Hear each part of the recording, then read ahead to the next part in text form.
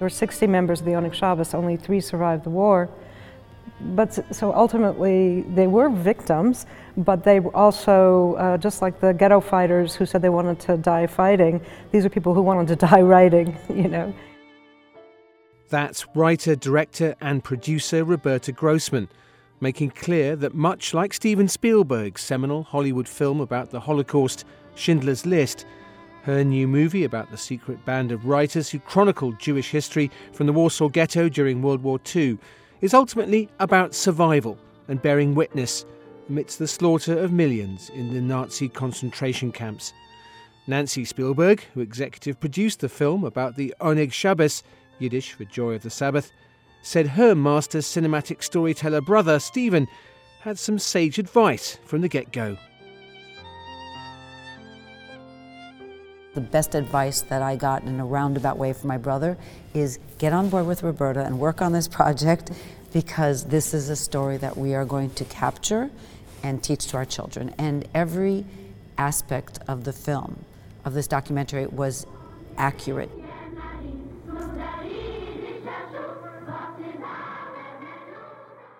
The documentary film, that features plenty of faithful reconstruction, borrows from the book of the same name about the secret archivists who will write our history. In October 1940, the Nazi invaders ordered Jews living in the Polish capital, around 400,000 or a third of Warsaw's population, into a cramped and crowded ghetto. Led by Emanuel Ringelbaum, the underground group recorded every detail of life there, interviewing everyone and documenting everything without prejudice. Just before the courageous but doomed April 1943 uprising against the Nazis in the ghetto, the chroniclers buried their precious archives in 3 locations, 2 of which were unearthed in the years after the war, the buildings above long since destroyed and burned. Only 3 of the original 60 or so members of what Ringelbaum called the Sacred Society of Truth Tellers survived. Beyond the detailed, objective history of ghetto life the Oneg Shabbos left behind, and defiance of the genocidal racism of the Nazis, Roberta Grossman says that the murder of modern-day journalists such as the Saudi dissident Jamal Khashoggi in Istanbul last October is a reminder that history can always repeat itself. In an era where journalists are under attack and the truth is under attack, the murder of Khashoggi, the imprisonment of so many journalists whose only job is to tell the truth, I think that the message of the film is quite powerful when you stop and think about those people and what they're trying to do in a very similar light. These were people who were willing to die for the truth. במחנות ההשמדה, אושוויץ, בירקנאו, Treblinka. Well, I'm Matt Wells of UN News, and for this edition of our Lid Is On podcast, my colleague Jessica Gigi sat down here at UN headquarters in New York with the 2 filmmakers and started by asking Nancy Spielberg why they'd been keen to bring their documentary to the UN. We're thrilled to be at the United Nations, first of all, and we actually screened the film at UNESCO headquarters in Paris, and we did a simultaneous global screening event in 55 countries, which to us was huge. It meant that there was an audience for this message, and to be at the United Nations, which is, you know, that melting pot of everything, and it's rife with issues and problems and intolerance itself, even though that's not what it's supposed to be. This is a place that we would love to symbolize finding the dialogue and finding the voices to move forward and to find tolerance and to work together. That's why, you know, what I think is important about being here. And it is a huge honor for us. I'm very happy that we're here at the UN to screen Who Will Write Our History in 2019. Because if you think about the history of the United Nations, in many ways it's a direct result of World War II, World War I and World War II. And it was an effort on the part of nations around the world to say we can do better than this. After World War I and World War II had, you know, the carnage of the loss of life, the destruction, the horrible suffering, the Holocaust. So the UN represents a hope a hope that that things can be different, that the world can be different. The UN isn't always perfect, but the world isn't perfect. And I think that one of the biggest problems right now, one of the problems that caused the suffering of the Jews of Europe and the Jews of the Warsaw Ghetto was nationalism. And that idea, rather than patriotism, the idea of nationalism as being us against you, and we have to hate you, and you need an enemy in order to build yourself up. I think that nationalism is the enemy of democracy. And I think that our characters and our people suffer terribly because of it. As you said, the UN was definitely born out of the ashes of the Second World War, and we have a quite long memory, and we're very aware of that, and which is why every year we have Holocaust remembrance activities, honestly, around the world, from Zambia to Colombia to Nepal and back. We really work hard to raise awareness, and that's why we're very proud to welcome you as well.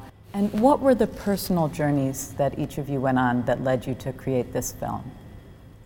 I was working on another film when I read a review of Sam Kassow's book, Who Will Write Our History, and I got it and read it, and about 20 pages in I was completely outraged because I've spent my whole life reading about the Holocaust and I'd never heard of the Onyx Shabbos or Emanuel Ringelblum, and I felt it was the Dead Sea Scrolls rising from the rubble of the ghetto.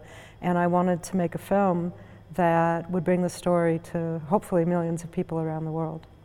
I first heard about the story when Roberta and I were working on another film called Above and Beyond, and she had left developing Who Will Write Our History to direct Above and Beyond, and she started talking about it, and I did not know a lot about the Holocaust in any way, shape, or form. I wasn't brought up with a lot of knowledge of that.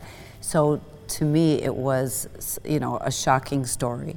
And as we all know about Anne Frank's diary, and then she went on to describe, this is like finding 30,000 diaries, personal diaries. That really hit me, to be able to see the victims of the Holocaust in a real personal manner instead of just a number.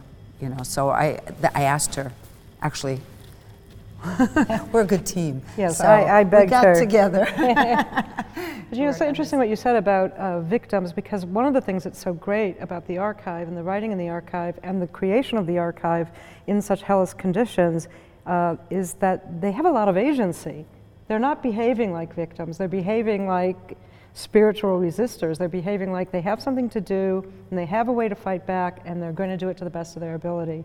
So although they ultimately, there were 60 members of the Onyx Shabbos, only 3 survived the war. But so ultimately they were victims, but they were also, just like the ghetto fighters who said they wanted to die fighting, these are people who wanted to die writing, In a sense, they didn't die because we're hearing their story today. Right. That's very true. I think that was their dying wish, is that they would not be forgotten and they would write the truth, and that would continue. So it did validate, and they succeeded in what they wanted to happen. I mean, that the documents were found. I mean, at least 2 caches were found. The third one was never found. But it's the first eyewitness accounts of somebody that had escaped the camps, and it's just so rich. It's rich with the personal, it's informational. So, it really was, it started off as reporting, right? At the beginning, their goal was to collect the primary documents, both eyewitness accounts written by a wide variety of people, but also objects, ghetto goods in Yiddish, or the white armbands with the blue stars, the ration cards. They were collecting primary materials from which they thought they and other historians would write the history of the war from the Jewish point of view after the war. As it became more and more clear that perhaps not everybody was going to survive, and they started learning about mass murder in the areas outside of Warsaw and in other parts of Eastern Europe, then they started documenting crimes so that the Nazis and in general, and the individual Nazis in particular, could be brought to justice, but they were also collecting credible evidence which they smuggled out through the Polish underground to try to effect rescue, which didn't happen. It seems like it's a combination of collecting evidence for a trial in their time period and against real concrete individuals, but at the same time proof that the pen is mightier than the sword, that courage is immortal? Well, I think that, the Nazis, a big part of what they were doing in order to prepare populations, the non-Jewish populations wherever they went, was to really ratchet up anti-Semitism wherever they went. I mean, obviously anti-Semitism is endemic to Europe, but they ratcheted it up, and in Poland in particular, they equated Jews with lice and typhus. So that it was an idea that when they built the ghetto, they were doing it to preserve the Poles, right? But also to show that the Jews were less than human and they were subhuman. So they always had cameras in the ghetto, cameramen and also still photographers, to show the Jews in the worst possible light so that they could show those images to the world and say, look, the Germans are doing a great thing by wiping these subhumans out. So this was the Onyx Shabbos archive was the other side of the story. Horrific parallels with what we hear today about immigrants, Muslims, and others. How have the lessons you've learned, how can they inform what's going on and how can they make a difference? Well, one of the reasons why this film, we hope, why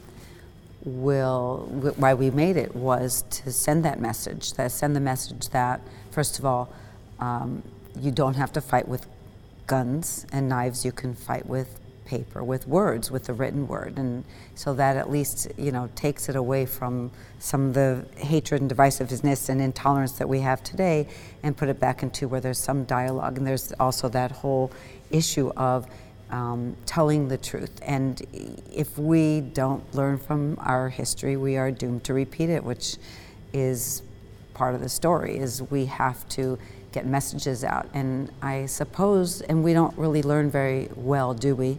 Because this did not happen in ancient times. This happened 70 plus years ago. And then, of course, with all the other problems going on, we just have to continue to try to make a change and to get people to connect and to stop dehumanizing each other, but instead to understand the differences and to accept somebody for whatever their belief is or how they look. It's a huge challenge, as we can see, because the world's pretty messed up. Was there a time when you were immersed in producing the film that you looked at your Twitter feed or some news of the day and just saw a shocking parallel? Could you tell us about that? I think that when I started making the film 7 years ago or 8 years ago, that there was no way that we could know that it would come out today in the way our world is today, with right-wing nationalism being ascendant, anti-Semitism, xenophobia, and even in our own country to see neo-Nazis marching down the street saying Jews will not replace us, and having our own heads of government not condemn that kind of speech. We had no idea that this was going to happen. I mean, God forbid. So the parallels are becoming very, very obvious now. And we realized as we were finishing the film that this was a pretty good moment for the film to come out and hopefully have some impact. I think that ultimately the members of the Onyx Shabbos are very inspiring. It's not necessarily a depressing film, because they're inspiring. What they did under the conditions that they did it in, they created an archive of 30,000 documents, pages of documents that they buried, that they had the foresight to bury, to speak to future generations, and they succeeded. So they did end up having ownership of how their stories were told. They wanted to make sure that their obituary wasn't written by the people who hated them and were wiping them out. They wanted to tell their own story. If you just zoom out and look at the world beyond the United States and anti-Semitism, are there other situations that concern you or where you feel that the people themselves should have agency over their own story? And how would you suggest doing that? One of the lessons of the Holocaust in general is that nations need to provide refuge for people who are in danger, people from other countries who are in danger. I think that that's not a new lesson to be learned from the Holocaust. I think that's a very old lesson to be learned from the Holocaust, that we need to provide refuge for those in need. In terms of writing your own story, there are people all over the world in terrible conditions, people in Iraq or in Syria who are journalists, using social media as their form of milk can, in an era where journalists are under attack and the truth is under attack. The murder of Khashoggi, the imprisonment of so many journalists whose only job is to tell the truth. I think that the message of the film is quite powerful when you stop and think about those people and what they're trying to do in a very similar light. These were people who were willing to die for the truth. How did they find the courage? What gives them the strength? You know, I often ask myself, what gives them the courage? How does a 19-year-old who, you know, we think of 19-year-olds today and what their focus is and their interest, how does that person have the ability to put aside their personal struggle for survival to do something for generations in the future of which they most likely will not be a part of? And it's such a grand scheme. And you know, and again, I also, and we sometimes people do this, what would I have done if I were in the Holocaust? Would I have been a survivor? Would I have succumbed to it? What gives people the will to maybe almost have an out-of-body experience and look for something greater good? Maybe that is how they survived, by looking to the future. Maybe that effort of writing, I think in the film, Sam says that was everything, was writing. It became their whole reason to exist. Writing provided people a sense of continuity between their past lives and their current life in the ghetto. So, you know, if in particular if somebody was an intellectual or an artist or a writer, a teacher, historian, then to continue writing was a way of saying, I'm still here. And then they didn't know at the beginning that they were writing for the future and that they would not be part of that future. But once they began to realize that, I think that writing helped to deal with the psychological terror and the psychological, the terrible fear that they were living under. That if you had a sense of purpose, then it helped you deal with the day-to-day conditions. I have to ask you, Nancy, did you get any advice from your brother whose film Schindler's List touched so many hearts around the world? Well, first of all, I sort of make it a rule not to ask my brother for advice, because I may not want to listen to what he has to say. Roberta really was the queen of this film, and it really was her guidance, and we only let my brother see it afterwards. But I think that it's definitely affected us and many people, what Schindler's List produced after the film. First, the film, you know, suddenly made people who never wanted to listen, they sat up and they listened. And then to create the Shoah Visual, the USC Shoah Foundation afterwards, where there were testimonies, visual testimonies, that again made people stop and listen and realize that the power of hearing these stories in the first person and the urgency to capture them, because the next generations and the younger kids today will not be able to sit across from a World War II vet or a Holocaust survivor and say, like, tell me what happened to you. And so we have to figure out a way to, you know, to capture that. And I think really that's the best advice that I got in a roundabout way from my brother, is get on board with Roberta and work on this project, because this is a story that we are going to capture and teach to our children. And every aspect of the film, of this documentary, was accurate to the, you know, type of nails used in the wall. I mean, if there was a death notice hung in the Warsaw Ghetto in the film, it was the actual death notice, because there was this sense of responsibility that we were creating a visual historical document, and we wanted to make sure that it was authentic. And it's interesting, the connection, I mean, we didn't really think about it when we started working on the film together, but there really is a through line between the Onyx Shabbos Archive and your brother's Shoah Foundation. Because when Rachel Auerbach, who's one of the 3 survivors, she left Poland in 1950, and she started the Survivor Testimony Department at Yad Vashem.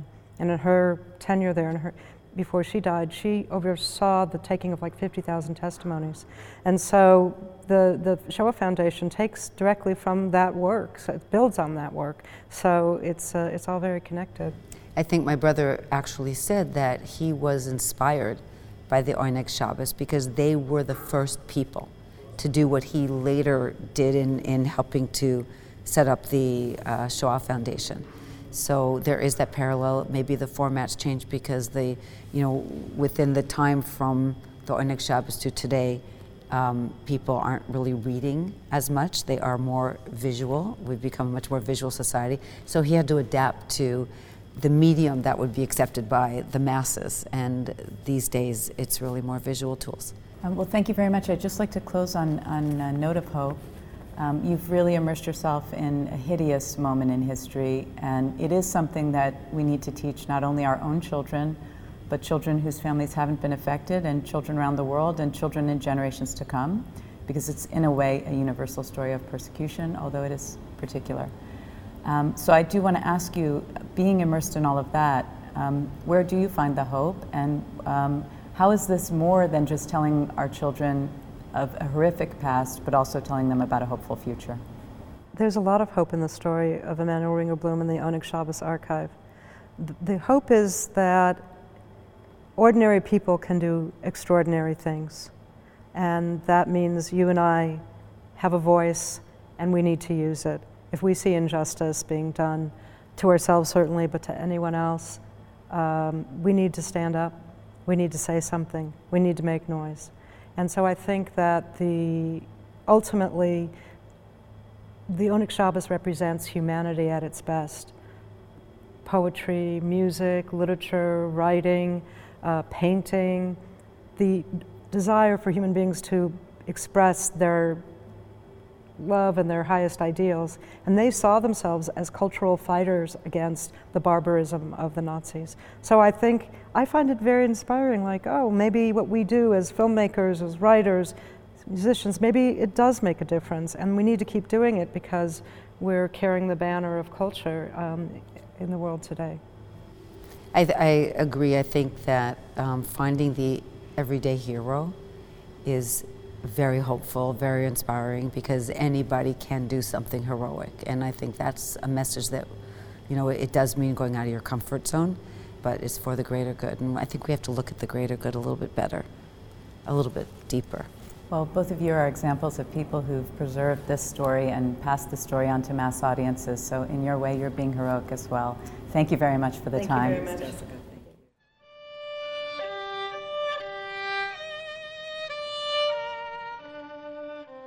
Writer, director and producer of the film Who Will Write Our History, which tells the extraordinary story of the secret archivist of the Warsaw Ghetto, Roberta Grossman, together there with executive producer Nancy Spielberg.